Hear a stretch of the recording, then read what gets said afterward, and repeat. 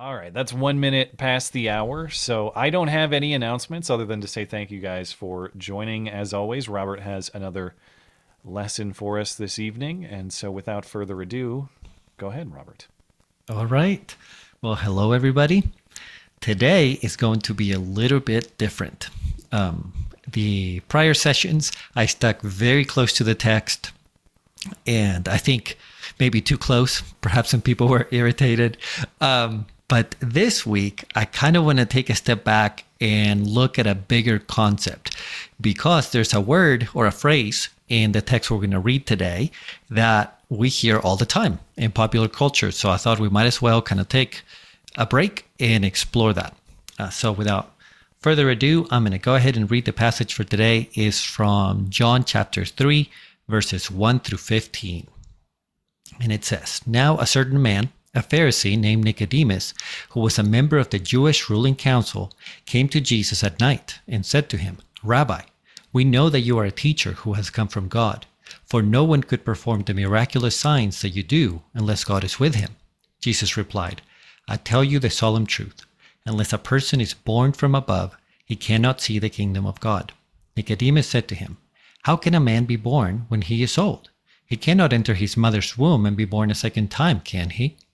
Jesus answered, 'I tell you the solemn truth. Unless a person is born of water and spirit, he cannot enter the kingdom of God.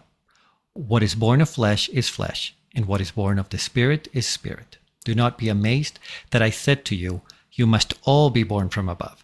The wind blows wherever it will, and you hear the sound it makes, but do not know where it comes from and where it is going. So it is with everyone who is born of the Spirit.' Nicodemus replied, 'How can these things be?' Jesus answered, 'Are you the teacher of Israel, and yet you don't understand these things? I tell you the solemn truth. We speak about what we know and testify about what we have seen, but you people do not accept our testimony. If I have told you people about earthly things and you don't believe, how will you believe if I tell you about heavenly things? No one has ascended into heaven except the one who descended from heaven, the Son of Man. Just as Moses lifted up the serpent in the wilderness, so must the Son of Man be lifted up, so that everyone who believes in him may have eternal life.'" Okay, so I'm going to talk a little bit about the context of the passage, but I just want to go ahead and kind of get it out there that what I really want to talk about today is the phrase "born again." Now you might be thinking, Robert, you didn't even read that phrase in the passage. That's just because of the translation that I am using. The phrase in the passage that I read that says "born from above" is what most people would refer to as "born again." Now, nobody really is getting it wrong. It's just that the word in Greek can be translated as either born from above or born again. Now, clearly here, there's kind of a funny, word game that's going on that we're going to discuss in a minute. But if you have ever been around, kind of the Christian world, surely you've heard the phrase, are you born again? Are you a born again believer or something like that? And that can be a very confusing term, I think. So we should talk about it. Okay. But before I get to that, let's discuss very briefly what's going on here. Nicodemus is coming to Jesus. Now, Nicodemus is a Pharisee. And you might be thinking, what is a Pharisee? Well, the Pharisees, they are the most, I will say, kind of committed to the Old Testament, the most devout. Now, of course, if you've read the New Testament, Jesus is always accusing them of being hypocrites. So they're devout in an external sense, not necessarily in an internal and a meaningful way. Okay. But these are the guys that dress the correct way, who say the right things, who, go to church every Saturday in our case would be go to church every Sunday, they give the right amount of money to the temple and even go beyond. They would publicly pray, very publicly pray, so everyone could see how pious they are. Okay. And in a sense, there's nothing wrong with that if you're the real deal, right? The problem that Jesus has with them generally is the hypocrisy here. That is just an appearance.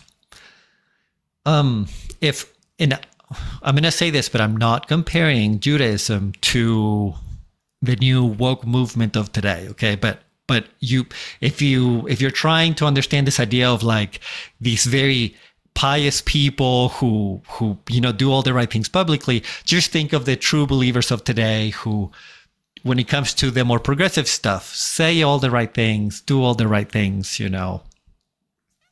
Think of that, but in a different context, of course. Okay. So this is the guy coming to Jesus. He's a religious leader. He's supposed to kind of have it together. And Nicodemus is not understanding what Jesus is saying to him. And Jesus essentially gets onto him and says, hey, how can you not understand these things that I'm telling you? You should. You're a religious leader. Okay. So it's a bit of a contentious conversation that they're having here. Okay. And what is the crux of the conversation? It is this phrase, right? You must be born from above, or you must be born again. The Greek word can be translated as either, as I said. Now, from the context, to the reader, let me put it this way. To the reader, it's clear that Jesus means born from above, because in the Gospel of John, we see this dichotomy, right, between above and below. Above meaning from God, and below meaning, from man or from evil or from the earth, something like that. We see this dichotomy with light and dark, right? Sometimes we see this dichotomy with water and spirit. So as the reader, we immediately identify like, oh, okay, from above means from God. Now, to Nicodemus, this was not clear, and he kind of misses it entirely. If we want to come up with an English example of how this could happen, think of the phrase liking somebody, how that can be romantic or not romantic. So imagine, right, if this is going to be so cheesy, I'm sorry, but imagine if a girl came to me and she was like, hey, I really like you. And I was like, yeah, I really appreciate your friendship as well. And she was like, no, like, I like you. And it'd be like, oh, okay, I completely missed it the first time around. And again, I know that's quite a silly example, but that's what's going on here. Okay, so Jesus says, if you, actually, let me just read it right quick so that I don't paraphrase. He says, I tell you the solemn truth, unless a person is born from above, or born again, right, whatever you want to say, he cannot see the kingdom of God. So to make it into the kingdom, you must be born again. What does this mean? Well, there are, in my opinion, because I know that there's a comment at the bottom of the post that disagrees with some of this, and that's fine. You guys can go read it. But really, it's a very fine disagreement. I'll explain that in a minute. There are two aspects to this idea. And this is really one of the biggest ideas in Christianity, which is why I wanted to kind of take a minute to talk about it. There is one idea that in my blog, I call it forensic. Okay. A forensic change. Forensic is something that is judicial, a legal difference. And the forensic language actually gets used in the Bible, particularly by Paul in the later books. So whenever I say this is like a judicial idea or a forensic idea, I'm not superimposing modern ideas, onto the Bible. It is certainly in the New Testament, perhaps not in this particular section, but certainly it is there later. But at any rate, it is the idea of having the correct standing, the correct status, so to speak, before God. And you might be thinking, well, what does that even mean? And to explain that, we need to go back, all the way back to Genesis and understand how Christians view humankind, right? In broad terms, God made humankind and God said they were good, right? They were very good. His whole creation was very good, I should say. But then man sins. And when sin comes into the world through man's disobedience, and when I say man, I mean humans, okay? I'm not using it as a gender term. But when man sins, man now is kind of out of alignment with God. Or to put it more bluntly, it's under condemnation from God, right? Because God is perfect and God is loving, but he is also just. So God must punish the unjust, the unrighteous. And the Christian idea is that every person, every single person has fallen short. Every person has sinned. Every person has done wrong stuff. And I will say, sometimes this gets watered down to like, people have made a mistake here or there. But generally, the Christian view of humankind is actually much more negative than that. Is that we are self-centered individuals that by focusing on ourselves instead of God, really sin quite a lot. Okay. And so we have this separation. And how can you be brought into the kingdom of God, right? If you have been declared guilty, right? You should be thrown out. You should be punished. So the first idea is this idea of justification. And justification means that you are declared blameless. Okay. And now notice that I'm using the word declared because you don't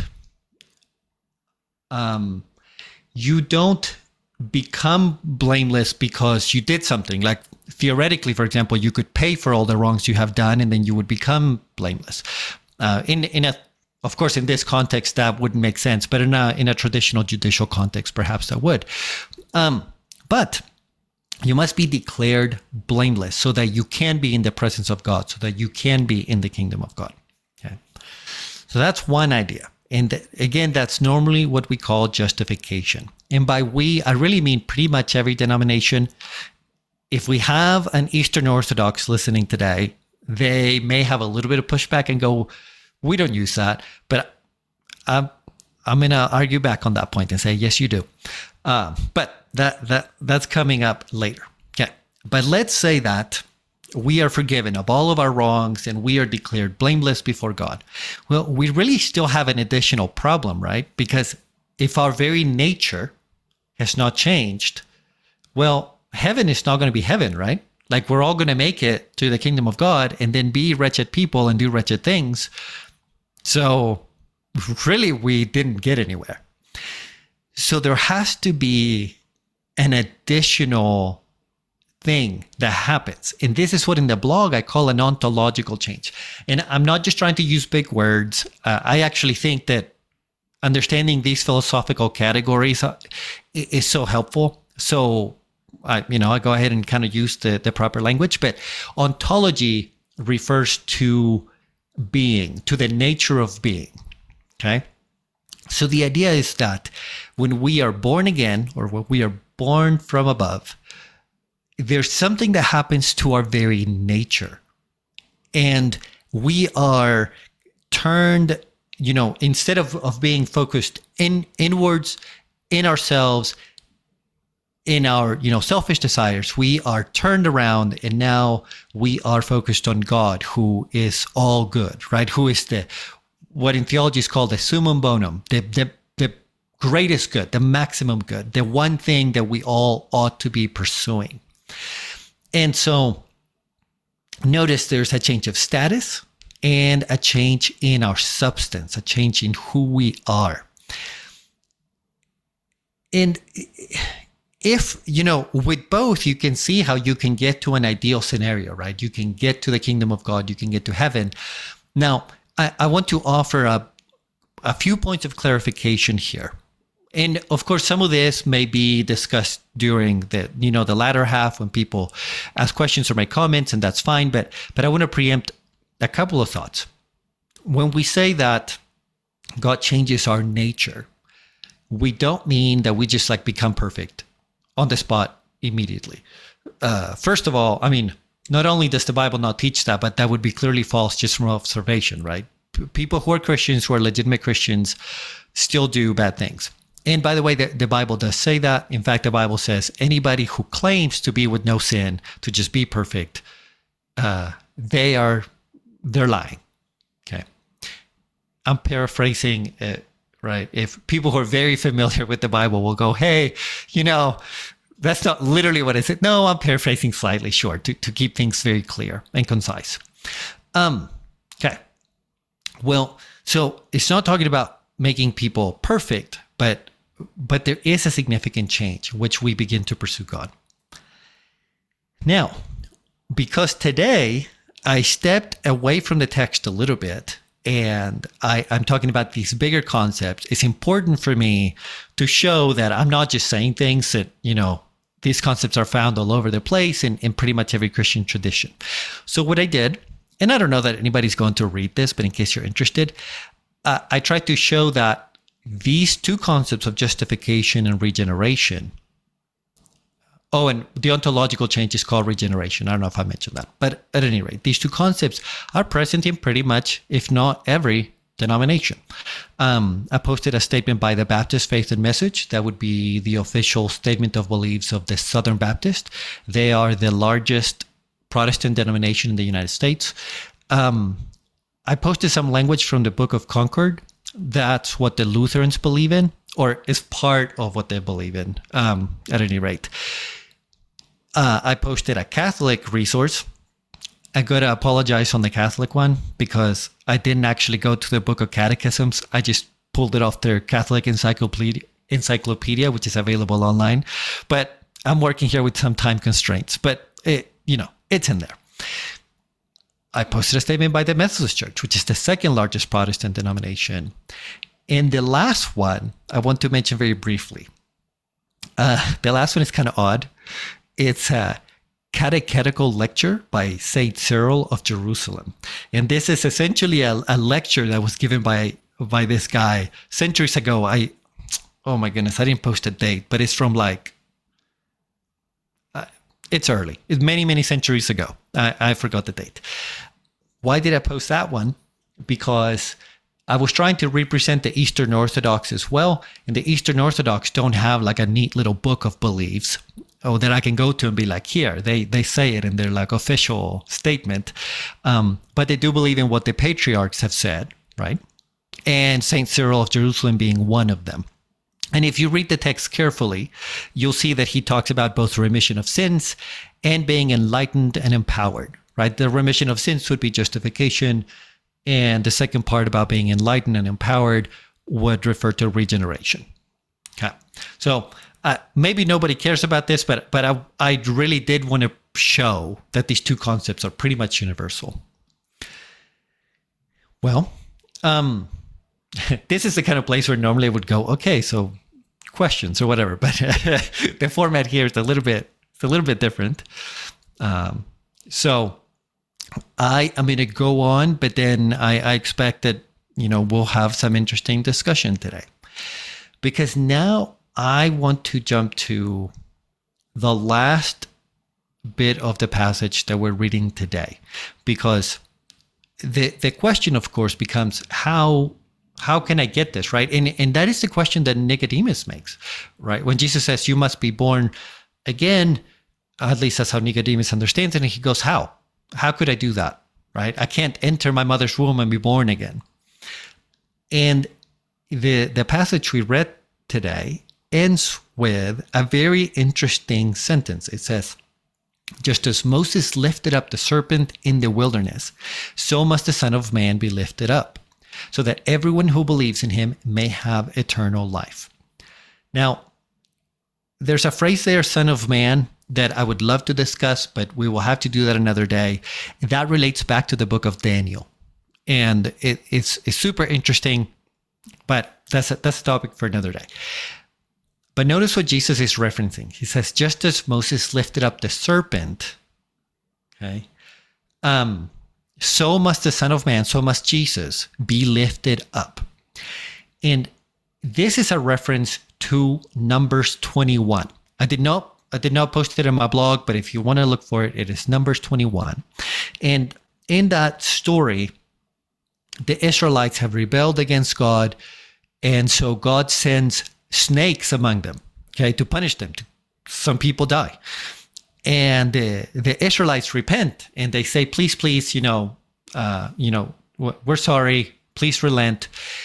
And what God says to Moses is, and I'm going to have to read this because I don't remember the exact wording.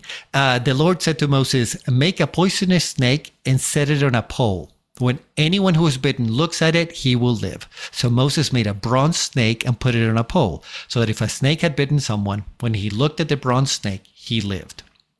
Okay. It's a bit of an odd scene, I'll grant that. But I think oftentimes people miss that this idea of putting a snake on a pole is not like this, beautiful snake statue or something that he's lifting really high. No, the idea is of an impaled snake. So impale a snake on a stick, on a pole, and anybody who wants to be saved, in this case to be saved from the snakes, not in a spiritual sense, must look at it. Okay. And so notice how this connects to Christ. It's really kind of incredible. The idea is that, how will I get this new birth? Well, just like in the Old Testament, the Israelites had to look at the snake impaled on a pole.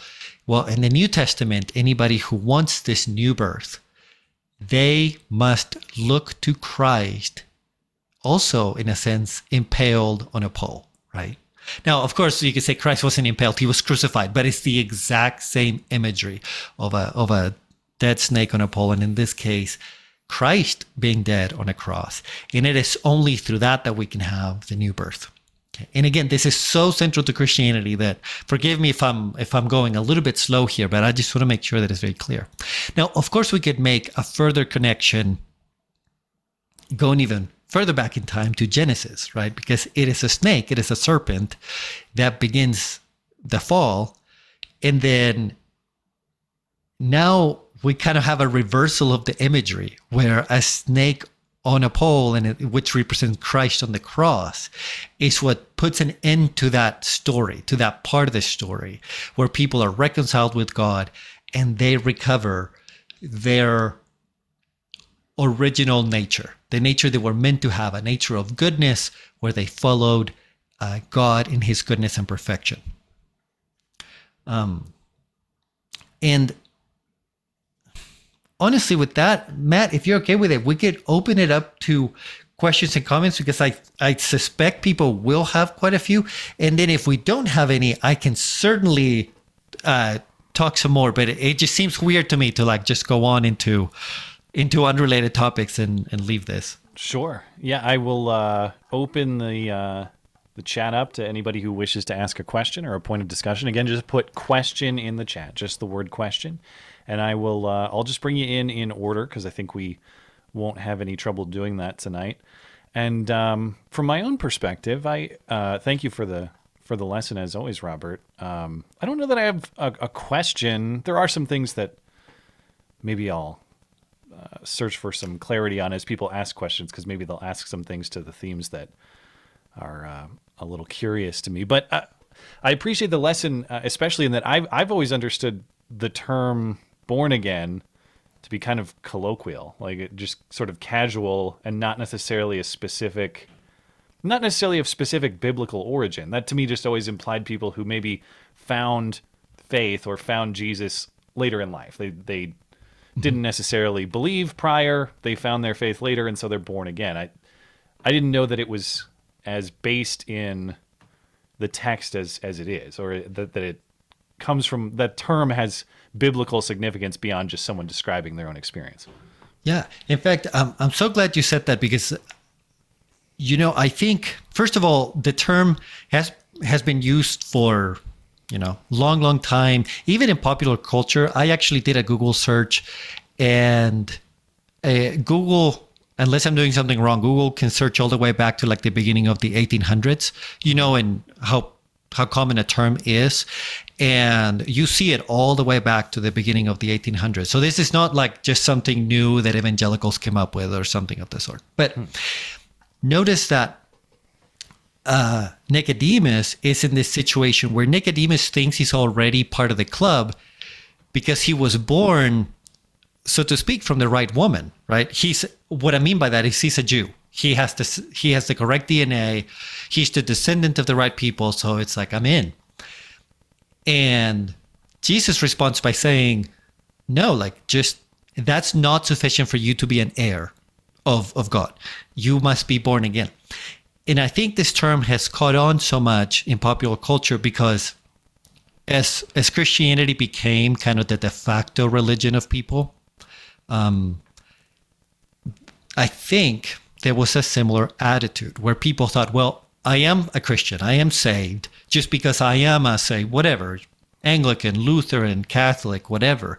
And so people started asking this question, like, are you quote unquote saved in the way that Nicodemus was saved? Like just because you think you're in the, you were born into the right church, or are you born again saved? Like you truly, have the Spirit of God in you. And so that's what people use that term. Apparently everybody's shy tonight. Oh, there goes Chris. Because my remaining thoughts have to do with the definitions of these terms, as in like maybe people will get to this, so we don't have to answer it now. But at least if I'm following here, we have God who's perfect, and we have man who's something short, and then you have this third category of born again. And I gather that is, as you're describing, being a part of the faith, but carrying God's Spirit within you as God would intend. Mm-hmm. I understand that's sort of the definition, but what does that mean in practical terms? Like, how would a born again person behave differently from, say, a generic degenerate man who is, not of the born again category? Those questions are where my mind is at. But we do have people lining up, so I'm going to get to those questions. Okay. And we can return to that maybe at the end if people don't get there. But Chris, if you're ready to go ahead.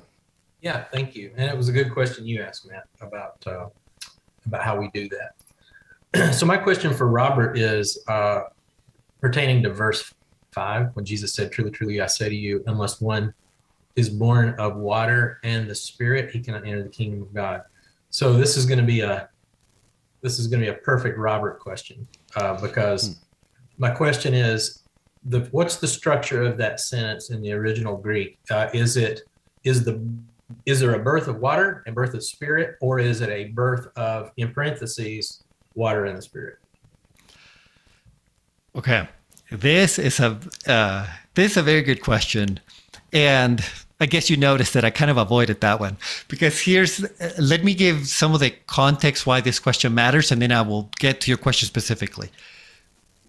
Some Christian groups, some denominations would emphasize that baptism is when the born again happens. Okay, so you're born of water and of the Spirit, and water meaning baptism. And some denominations would say, no, baptism is not strictly tied to this. And I'm glossing over a gazillion, nuances there. But in the Greek, really, you can look at this phrase in a couple of different ways. You can look at it as a strict and, so you must be born of the water and the Spirit, meaning, you got to be baptized and you have to receive the Spirit. And then I suppose you could go a step further and believe those two happen at the same time. But you can also look at this phrase as the two words just meaning one thing, like, and there's a grammatical term for this, and right now I cannot remember it. I actually tried to write it down so I would not forget it. But say in English we say it's really nice and warm outside. That phrase, nice and warm, doesn't really refer to two things, right? I could just change it to where I say it's nicely warm outside, and nice becomes an adjective for warm, or an adverb. So you can look at it that way. Like those two words are referring to one concept and not two.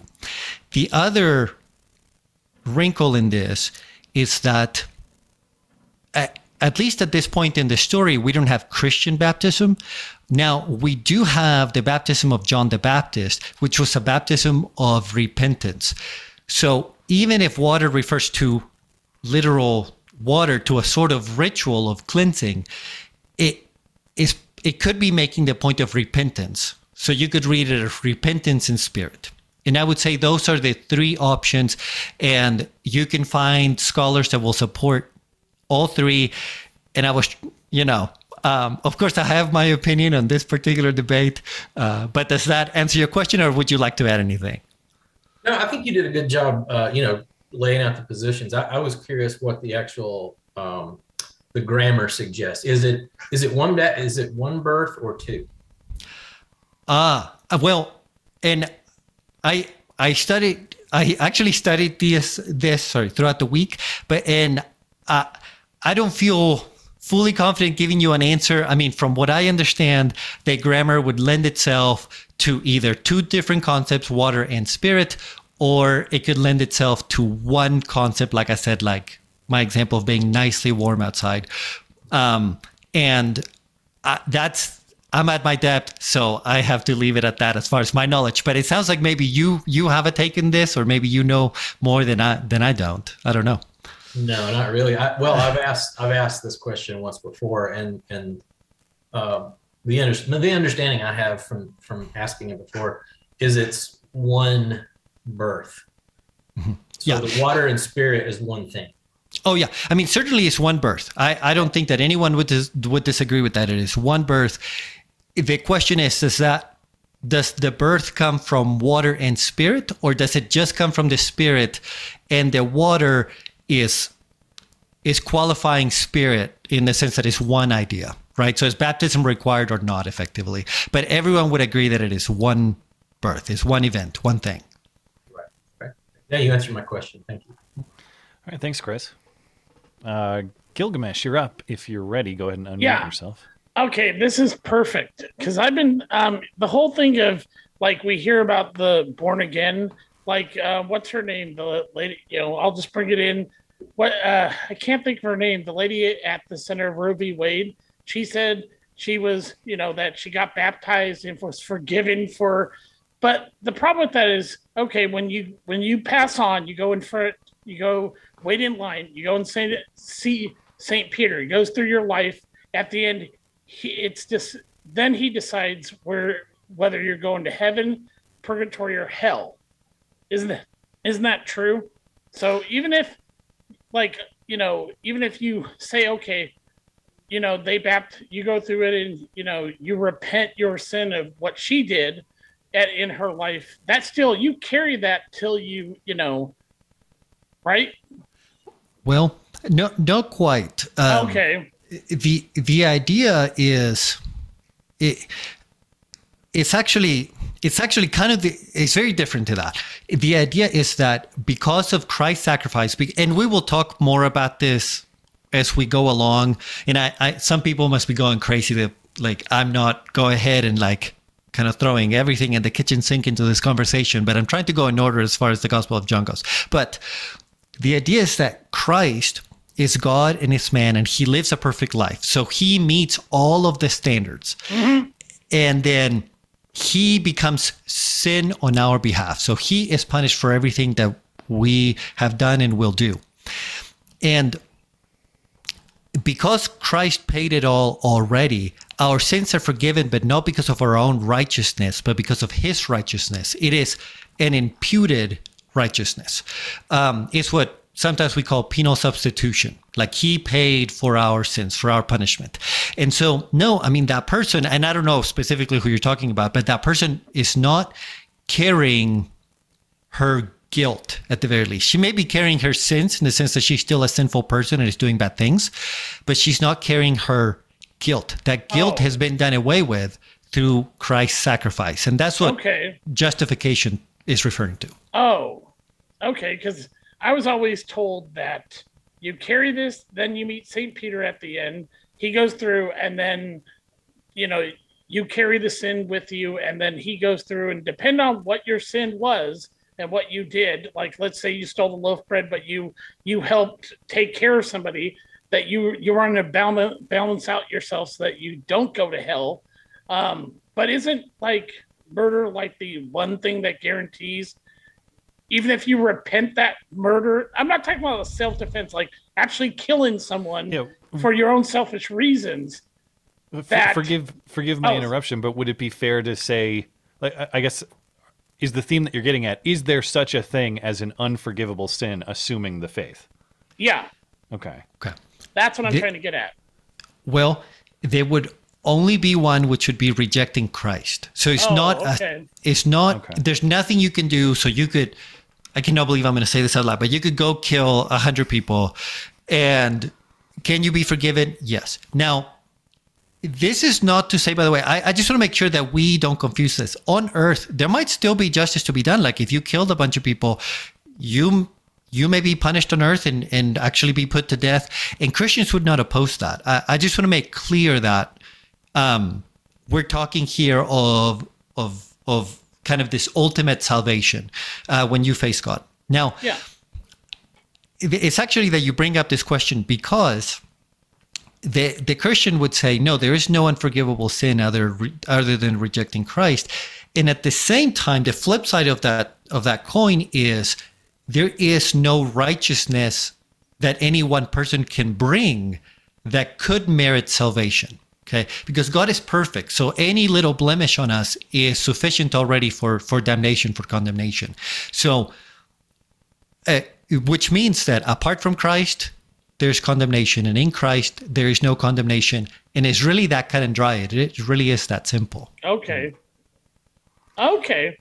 Now, I was just curious about that because I was thinking, what about if you do something so, you kill somebody not because you were defending yourself or you had no choice, but you wanted to, let's say, kill a kid. You go, and you don't repent, but you go, is that still, can you be forgiven for that type of evil? Yeah, you Okay. can. And now, let me throw one other thing in, because I feel like otherwise the conversation, or I might lead people to misinterpret things. The Bible does talk about people becoming hardened because of their sin. And so, if you go around doing these awful things, is salvation available to you? Yes, you can repent, you can turn to God, you can be saved. But it's also quite likely that the more bad things you do, the more you harden your heart and the less likely or the harder it is for you to turn to God.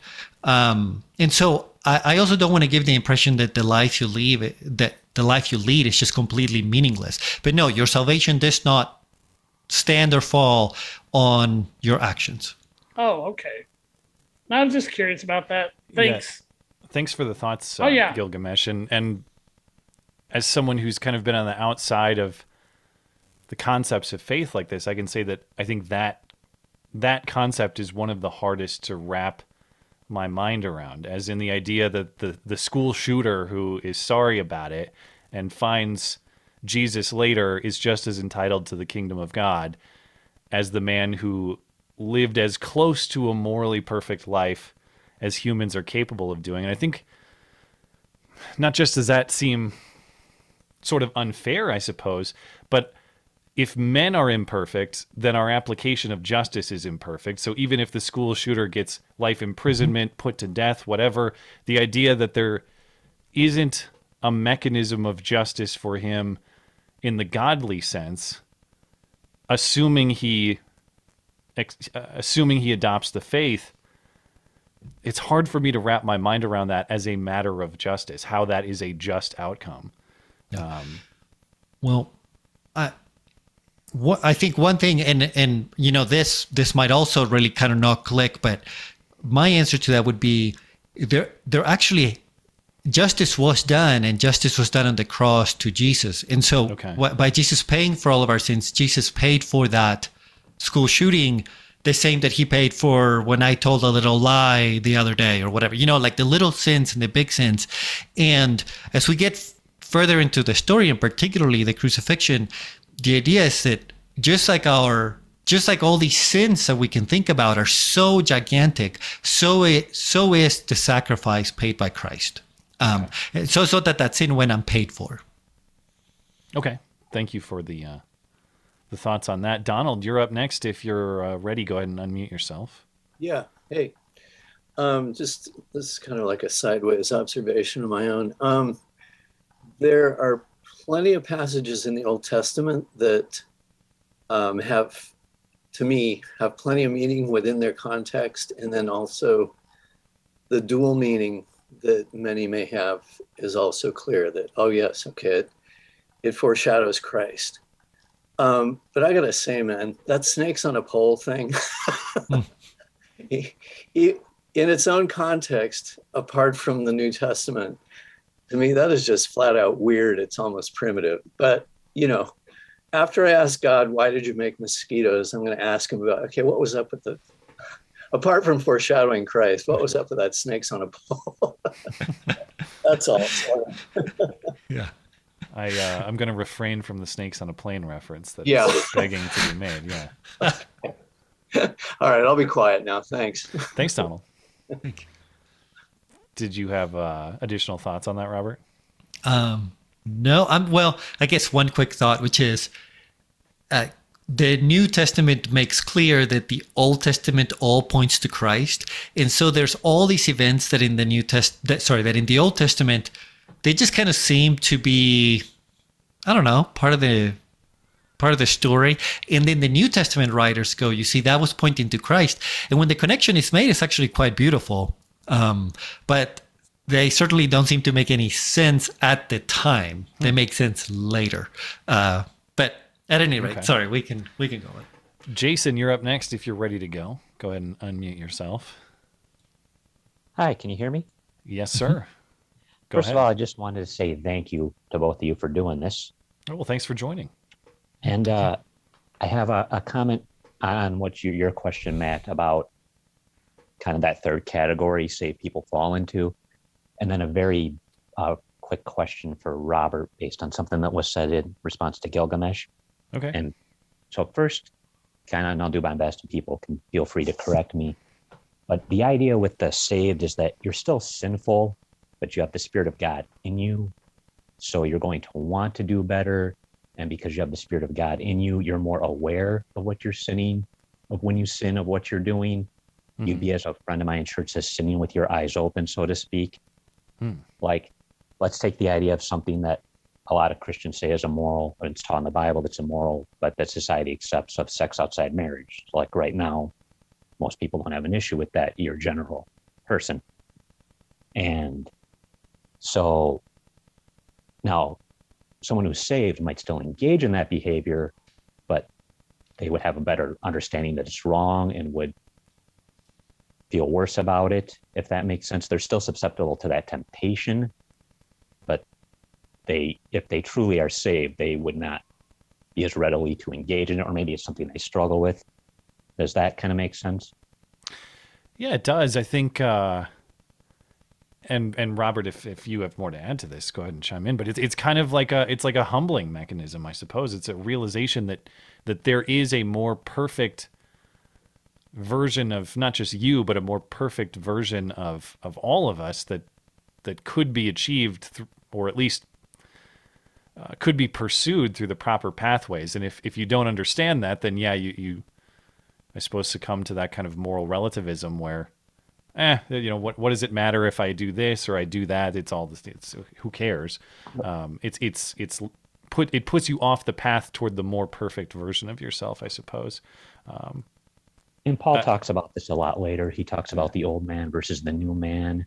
Yeah. And that, I forget how he puts it exactly because I'm not great about quoting scripture, but he does talk a lot about always I do what I don't want to do. And yeah, if you can recognize yourself as imperfect, it puts you on the path toward correction. And if you can't recognize yourself as imperfect, well, then there's no improvement ever to be made. Yeah, and you'll still have stumbling blocks. The idea is you'll still need God's strength and grace to help you overcome them. You'll still be susceptible to temptation. It's just you'll have that drive to want to not live that life more is kind of the idea. Yeah.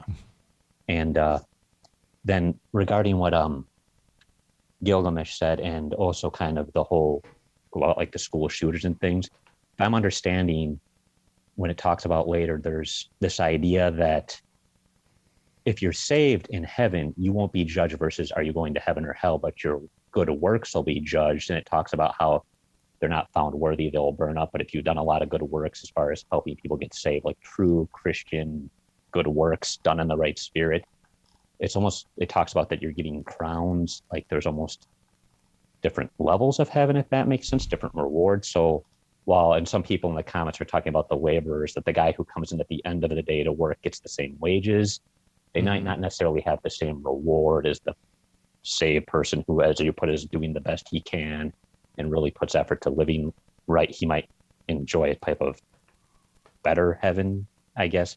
It just it's kind of open for discussion, because it just refers to that if your works are found inferior, they'll just burn away, but that some will be given many crowns. So there is school shooter heaven. It's like a lower level. Is that true?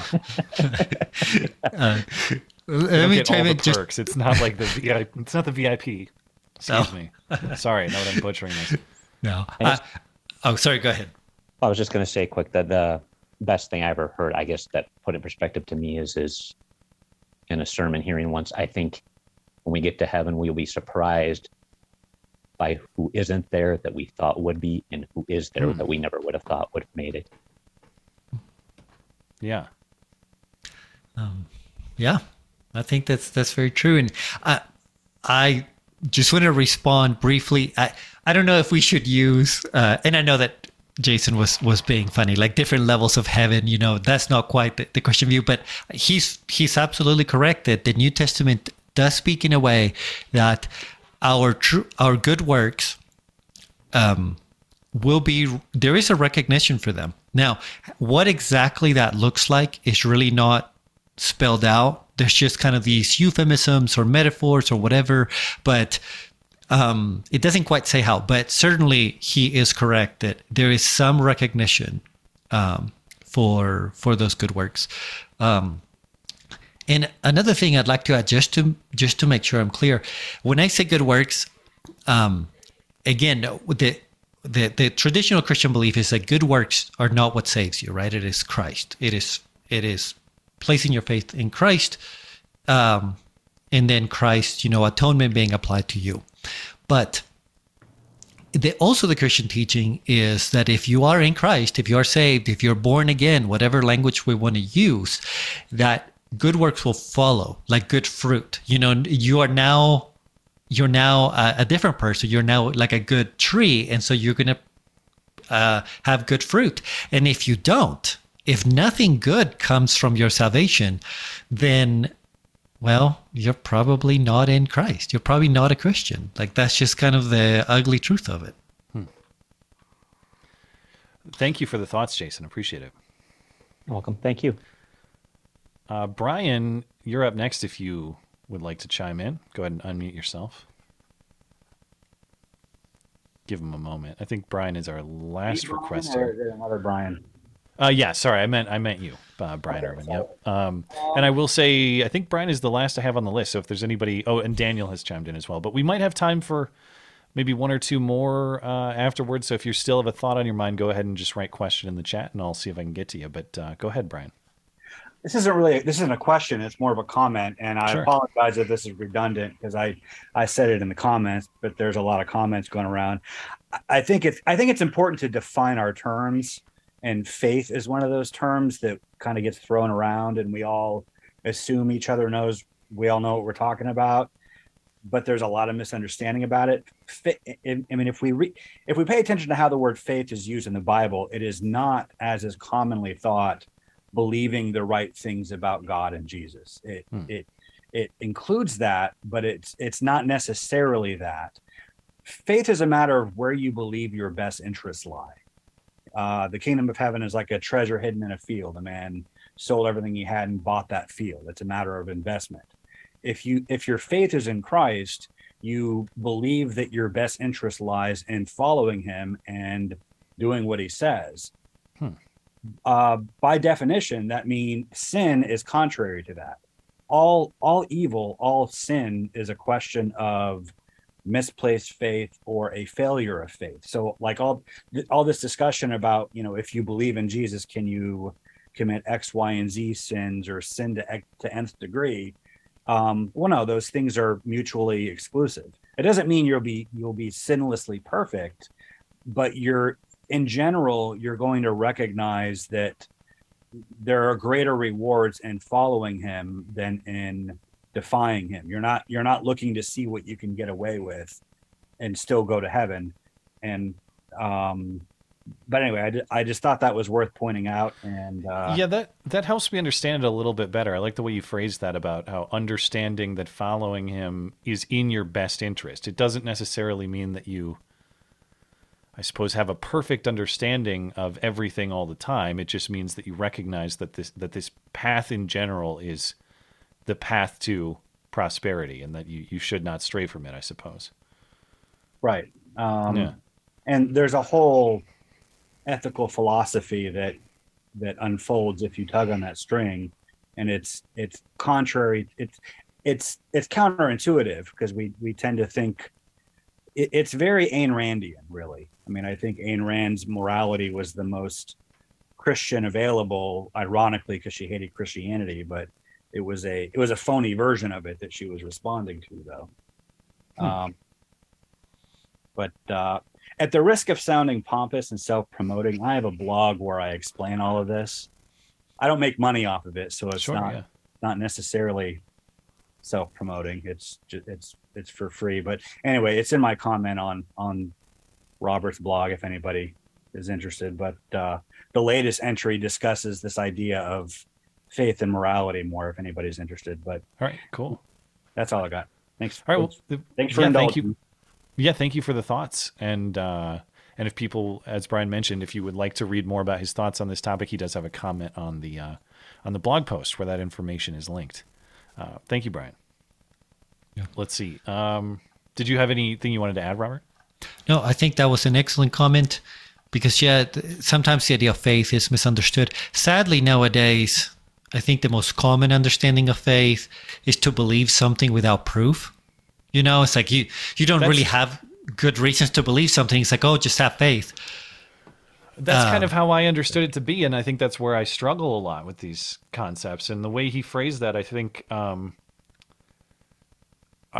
find that to be interesting. Maybe I'll put some more thought to that, because it's not proof in the sense of like, show me the evidence like this is a criminal case or something like that. It's more of an understanding that this is a path. It's the way he put it. This is a path that's in your best interest, and it's just understanding that. But even that, it has evidence in the observable outcomes. If the observable outcomes are productive, not just for your life here on this planet, but if all of the text that we're reading and all the things we're thinking about are true, that it has benefit beyond this world as well, then the evidence is almost, it's in the past, because we can look back at how people have lived according to this philosophy, but the evidence for you personally is in your future. It's in future results if you choose to follow this path correctly, I suppose. Yeah.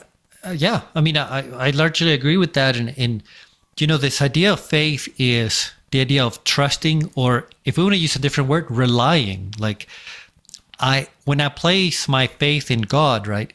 It has nothing to do with this idea of I just choose to believe something I have no reason to believe. And it's actually quite the opposite.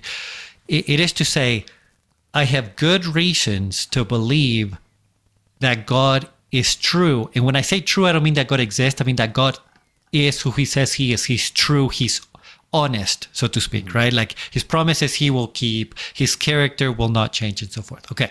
So this Christian idea of faith is, I have good reason to believe that God is who he says he is, and that Christ did what he said he did, and I choose to rely on that. That's where I'm kind of placing all my chips. It's Christ or nothing, because if Christ fails me, then I'm holding nothing. I kind of lost it all. That's the idea of faith, of relying on what we have good reason to believe in. Okay, Daniel, thanks for your patience. You're good to go if you're ready. Daniel, let him hang out a minute. Okay. Let's see. I think Daniel is the last request for comment tonight. Daniel, if you are speaking, I can't hear you, by the way, so we might have a mic problem or something like that. Oh, okay. Sorry. Oh, there we go. Yeah, now you have it. I couldn't get back to Zoom. I was trying to look something up. Got it. I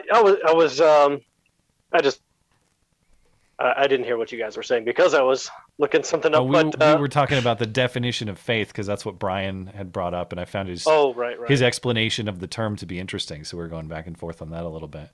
Yeah. So the thing I was trying to look up was it's something C.S. Lewis said, and I think it was in Mere Christianity, but I couldn't quite remember.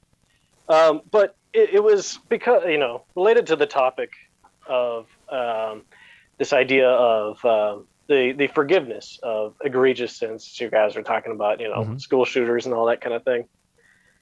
And I thought, Lewis put it in an interesting way because, he kind of makes the comparison somewhere where when it comes to the Christian perspective, he notes that Christians take sins of the soul, as it were, really seriously, pride being one of the obvious examples. And we're talking about kind of, not pride as in just, being satisfied with your accomplishments or something like that, but the kind of pride that, puts you at enmity with other people. Mm-hmm. Anyway, so Lewis was talking about how, originally he was kind of confused at how Christians seem to take that more seriously than physical acts of sin in some respects. Not that they don't take them seriously, but that they view those as being more serious in a way. And and one leads to the other. If there's something wrong inside you, that produces wrong actions. And he also notes that it makes sense in a way because Christians don't view people as mere mortals. They view them as, eternal beings. And when you orient yourself wrongly, when you point yourself in the direction of wrongdoing, wrong thinking, having the wrong state of the heart, this endangers your soul in a very long-term sense, from an eternal perspective. And so this is why, if you're looking at somebody who's done something wrong, even has murdered people, chances are good that person's not going to change. But if that person does change, and like Robert said, you may still encounter the just physical consequences, like capital punishment, but from an eternal perspective, you can still you can still be oriented in the direction of righteousness, so to speak. I don't know if I explained that all that well, but that's why I was trying to find the Lewis quote, because he put it a good deal more eloquently than I could. Yeah. Did you have thoughts on that, Robert? No, I think it's a beautiful thought. C.S. Lewis is my favorite author. I've read every book he's written. So pretty much anybody who quotes C.S. Lewis, I'm like, yep, that's right. Yeah. Well, there's a theme tonight, I think, both in Brian's commentary and some of your additions and what Daniel was saying. It's even though there are horrific and egregious crimes, as we've discussed, what we're really talking about here is more an issue of broad trajectory as opposed to even heinous instance. And you can commit a series of heinous instances. You can be a career criminal and your trajectory can still be wildly evil. But I think maybe when we try to, as I try to wrap my mind around those concepts of justice that we started with, where how can you commit such terrible things and still be eligible for the kingdom of God? I mean, maybe it's, I suppose maybe it's just, it's an improper perspective on how, I don't know, how large in scale or how broad this trajectory is as opposed to the single instance. I don't know if I'm making sense. These are difficult concepts for me to think about, but it seems that when people are trying to explain this to me, they're talking about longer term concepts than the single instance, even if the single instance is horrific. Yeah. No, I agree with you. I think that these concepts don't make sense unless we bring in the idea of eternity. Yeah. Because, in Christianity, since we are eternal, just like we were discussing, like that person who was murdered, can make it into the kingdom of heaven and be happy forever after. So the murder, it was incredibly wrong. I'm by no means justifying it or making it seem less than it is, but God can actually set that situation right and bring that victim into eternity, right? And then so what I'm getting at is that without eternity, it would seem really wrong. Like, how can we ever set this right? But when you bring in eternity, you can actually kind of fix this situation, so to speak. And on the other hand, just like you said, like these are trajectories that will bring you into very different locations given enough time, right? Like just somebody with just a sin of pride, who let's say it's like 5 degrees off course, the course being the way of God. Well, if you go 5 degrees off, but you go 1,000,000 miles, you end up in a completely different location. So yeah. But at any rate, I think we discussed it already. Yeah, I appreciate the everybody's contributions tonight as usual. Some of these concepts, as I mentioned, they're brand new to me, and so it's difficult for me to wrap my mind around them sometimes, and I appreciate you guys helping me understand them. So we don't have any more requests for question or comment, so we will leave it there. Did you have anything you wanted to add before we call it an evening? Nope, I think that's good. All right, well, thanks for joining, everybody, and hope you have a great weekend, and we will catch you back here next Saturday evening as usual. Have a great night.